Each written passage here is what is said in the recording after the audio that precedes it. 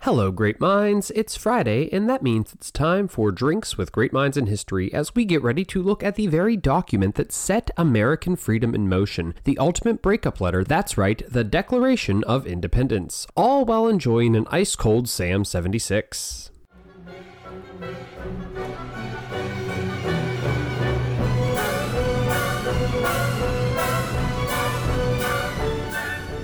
Now, this is the remastered version of this episode, not our first remastering by any means, with additional content alongside the original greatness. But you can go back and listen to the original over on the DGMH Patreon page, if for some unknown reason you want to hear how bad I was at editing and recording back when I first started the show. Side note, still not all that great. Speaking of back when, I am not drinking a Sam 76 this round, but instead a new Sam Adams beer for the remastering, but more on that later. So obviously everyone knows this one. I mean, it's the damn Declaration of Independence. Even still, if you've never heard about this document, you can probably figure out that it declared independence from something or someone. Or, in this case, both. In this episode of DGMH, we will be running under the assumption that you have heard of this document or seen National Treasure. I mean, there really just isn't any good excuse for not knowing this one. Oh, but Drinks with Great Minds in History guy, it's an American document. No. 1, it's Mr. DGMH now. And 2, it's an international document, an Enlightenment document, a fucking human rights document. Born in the New World, this document created a new world. And it was all over our Jefferson and Washington episodes, the latter of which is still being remastered itself.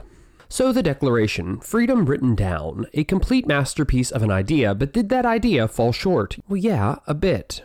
I mean, to be quite honest, it's pretty apparent now that freedom and liberty and equality are fickler, honestly, I thought it was going to be more fickle, but I was wrong, than ever imagined. For today, though, let's just focus on the document itself, try not to get angry or political, and see how it all played out.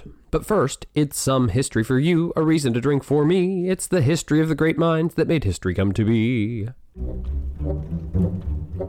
Now let's start with the document itself and how such an important piece of history came into being. Quote, that these united colonies are, and of right ought to be, free and independent states, that they are absolved from all allegiance to the British Crown, and that all political connection between them and the state of Great Britain is, and ought to be, totally dissolved. Sounds like a quote right out of the Declaration itself, but no, it's the Lee Resolution. A motion put forward by Virginian Richard Henry Lee and seconded by John Adams got the ball, or in this case the vote on independence, rolling. The document, as debated and contentious as it was written primarily by one man, a young Thomas Jefferson, who was in his mid-20s when he wrote the Declaration. Which is impressive, as the teacher in me knows some people in their 20s who can barely write their own name. Of course, it was actually written by 5 men, 3 you know, 1 you might, and 1 you sure as hell don't. The big 3 with the greatest input were Thomas Jefferson, John Adams, and Benjamin Franklin, who worked closely to debate the draft of the original version of the Declaration of Independence, which would be devoured by the Second Continental Congress in the early days of July 1776.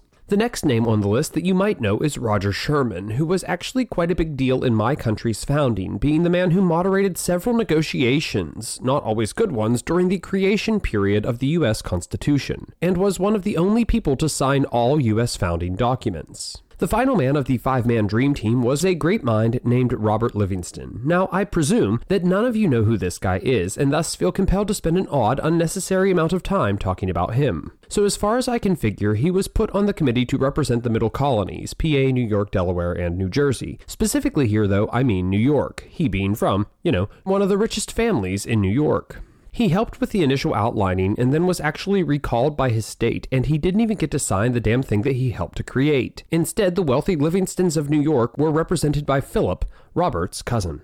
Livingston would later go on to serve as President Thomas Jefferson's minister to France, and he played a crucial role in the Louisiana Purchase of 1803. He was also part of the team that organized the creation of the first successful steamboat run, used for commercial use on the Hudson River. That is the Clermont, which was actually nicknamed for its birth port, which was at Livingston's home estate. He would also be influential in the commission that led to the construction of the Erie Canal. And trust me, this was all news to me too when I first recorded this episode. Like you, I always kind of ignored this guy and, Roger Sherman too, but, pretty neat. But let's move back to the shit that actually matters to most Americans, the Declaration of Independence. Now, the document was, in its simplest form, a breakup letter to King George III, in which the colonies, now calling themselves United States, enumerated the reasons why they thought George III made for such a shitty lover. Interesting side point, the U in United was not capitalized. At this point, it was by no means an official name of this newly formed collective of states, capital S. The reasons for the breakup were pretty simple to understand. Taxation without representation was, of course, the most famous, but others included monarchical tyranny, violation of natural law and rights belonging to all men, dissolving of legislative bodies, hindering trade and commerce, quartering soldiers, increased military presence in the colonies, limiting colonial judicial power, and really outright abolishing free self-government in the colonies. States. The British also hired mercenaries and outright ignored colonial petitions and pleas for a peaceful resolution. These issues are all fine, but in Jefferson's original draft, he did make one particular point that went a bit too far. He essentially blamed George III, and by extension the British Crown, for forcing the institution of slavery upon an innocent colonial population, which was ludicrous. The reality is that under George III's reign, the first pieces of legislation for bringing about the end of the slave trade were actually signed into law, but I shouldn't really give him any credit for that. Bouts of insanity aside, he opposed the abolitionist movement and saw more than 1.5 million slaves transported from Africa to the colonies during his long 60-year reign. Again, back to the Declaration, I will try to stop straying away on these unnecessary, maybe they're necessary, tangents for which I always blame the booze. Now back to that statement. Jefferson was actually following an oddly common trend that Southern and to a lesser extent Northern colonial revolutionaries love to practice. I love quotes. I love finding them, digging them up, understanding them, analyzing them. And one thing that I've found that the founders always did was compare their relationship status with Britain to that of African slavery, and it always drives me and my students nuts. Examples of this can be found in many other founding heroes. John Adams once remarked, "When annual elections end, there slavery begins." Jefferson wrote in his original draft of the Declaration, "George III has waged cruel war against human nature itself, violating its most sacred rights of life and liberty in the persons of a distant people who never offended him." And even George Washington himself once remarked, "The time is now near at hand which must probably determine whether Americans are to be free men or slaves." Now, I know I'm not providing you with all the context here, but a trend is a trend, and it's not a very good trend. Washington, who did not sign the document, actually had the Declaration read aloud to rally his men in New York City as a truly miserable encounter neared. And boy, did people embrace it. Essentially, a patriotic riot broke out, and Americans ripped down a statue of King George III, which was later used to make 42,000 musket balls. That's ballsy. But did everyone love the idea of this breakup? Actually, no. Some, like Pennsylvania Quaker John Dickinson, despite being a key revolutionary voice and advocate for colonial rights, constantly fought for reconciliation with the king. He would actually abstain from voting for independence, leave the Congress to lead the Pennsylvania militia, and not sign the Declaration itself. Many Southern colonies feared the ideals of equality that many revolutionaries called for, as it threatened the backbone of their economic system, slavery. In the South had very strong, almost reliant economic ties to Great Britain, but something would push countless Southerners towards separation from Great Britain, specifically a proclamation made by Virginia Governor Lord John Dunmore. Known to history as Dunmore's Proclamation, this document offered freedom to all slaves that abandoned their colonial masters and joined up with the British. The South, fearing a massive slave uprising or losing all their slaves, quickly switched sides, as many hesitant Southern states flocked to the ideas of separation. Beyond that, there was even some debate in Congress as to what should come first, a foreign ally to help us win our independence, or declaring independence from Great Britain itself. However, most agreed that no foreign power would take America seriously unless they were truly a separate entity. Even long before 1776, certain founders were advocating for some greater degree of autonomy and freedom from tyranny, but those works are largely lost in the large shadow of the Declaration of Independence. Aside from the fact that Jefferson plagiarized himself, John Locke, and others, Bostonian John Adams was writing under the pen name Evangelist in the years before. In his text, Adam writes, "Two supreme and independent authorities cannot exist in the same state," seemingly questioning the nature of power in Britain and its colonies. He continues, quote, "If the colonies are not subject to the authority of Parliament, Great Britain and the colonist must be distinct states," which is pretty direct. What is of even greater note is that Adams wrote this in February of 1775. Another forgotten founder that keeps coming up in my research is James Wilson, a bit too interesting for just an honorable mention, so we will save his story for another day and another round down the road. In short, a year ahead of even John Adams, Wilson published his Considerations on the Nature and Extent of the Legislative Authority of the British Parliament. In this, Wilson questioned the authority of Parliament to pass laws in the colonies, given that Americans had no representation in Parliament. Historians consider his work of equal importance to the writings of others mentioned here, but what is even more intriguing is that he was writing this not in 1774 when it was published, but all the way back in 1768. Although he eventually would, in the beginning he was not advocating for separation. Wilson was part of just about every major moment in the founding years of the USA, but that will have to be a story for another day. Regardless of all this, the Congress still needed support of another large group, the people, and nothing did more to persuade the teeming masses towards independence than Thomas Paine's Common Sense. This 47-page pamphlet put the ideas of independence in plain speech and made it clear for countless to see. It was simple phrases like, "There's something very absurd in supposing a continent be perpetually governed by an island." Paine defined the essence of common sense himself, saying, "I offer nothing more than simple facts, plain arguments, and common sense." I mean, things like that just make sense to me. Another thing that makes sense to me is another quote from Common Sense. Quote, "It is of the utmost danger to society to make religion a party in political disputes. That mingling religion with politics may be disavowed and reported by every inhabitant of America. Seems like Americans could use a little common sense today." Either way, Paine's work and story are interesting. When looking at the population size of the U.S. in its day, about 2.5 million potential readers, most of whom could not really read, it is one of the best-selling books in American history, and often noted as the best-selling book still in print today.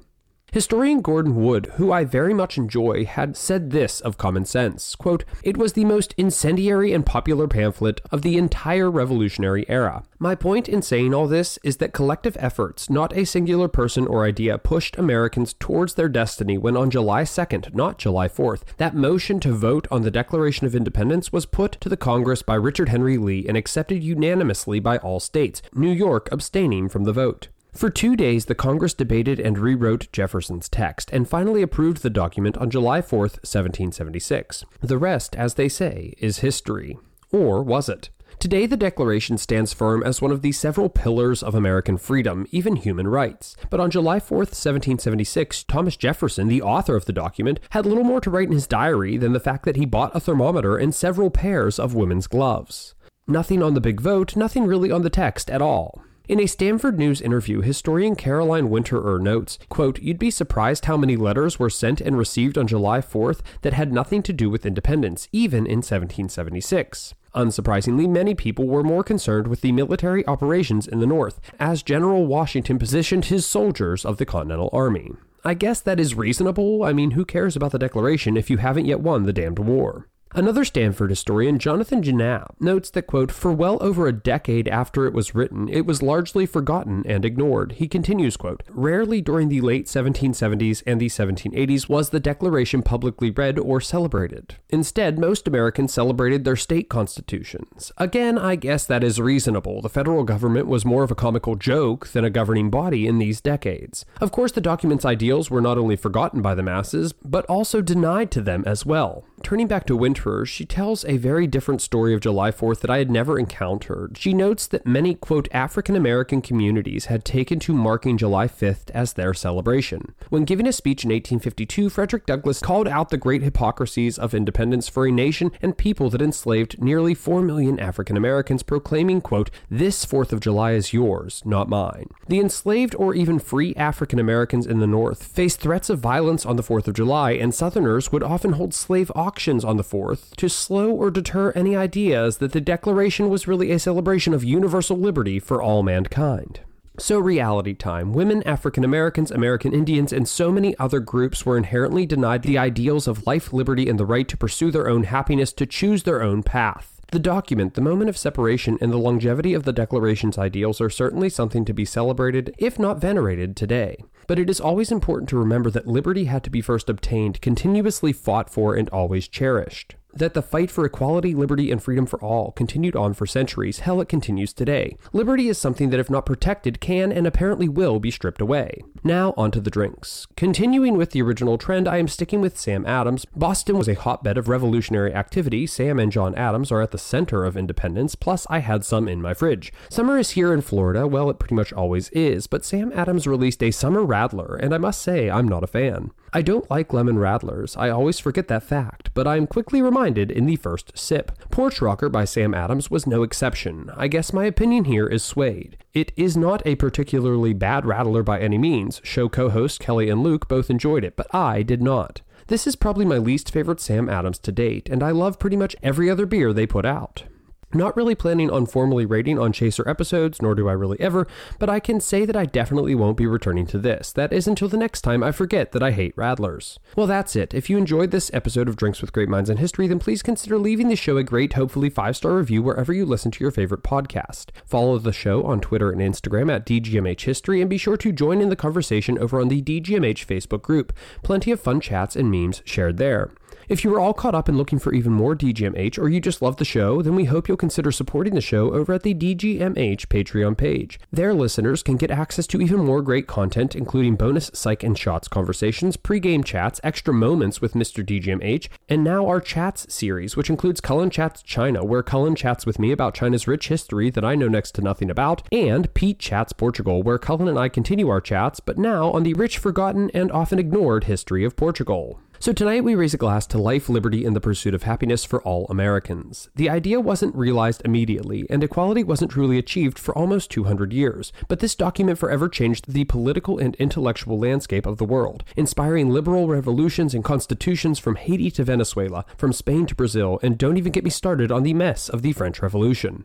The document created a dream of opportunity and equality for all. It inspired men and women, blacks and whites, all peoples to fight for the greatest ideals of American independence, that all are in fact created equal, that all are endowed with natural rights, that despotism, tyranny, and oppression should have no place in the United States of America. Lincoln cited the Declaration as America's great unfinished work. Sometimes it feels like we approach the finish line in this country only to take a few steps back. The Declaration is a living document. It is the duty of all Americans to keep its ideals alive for every American. And given that the average lifespan of an empire is around 250 years, and we are approaching year 246, I don't know, maybe we should, go and do that.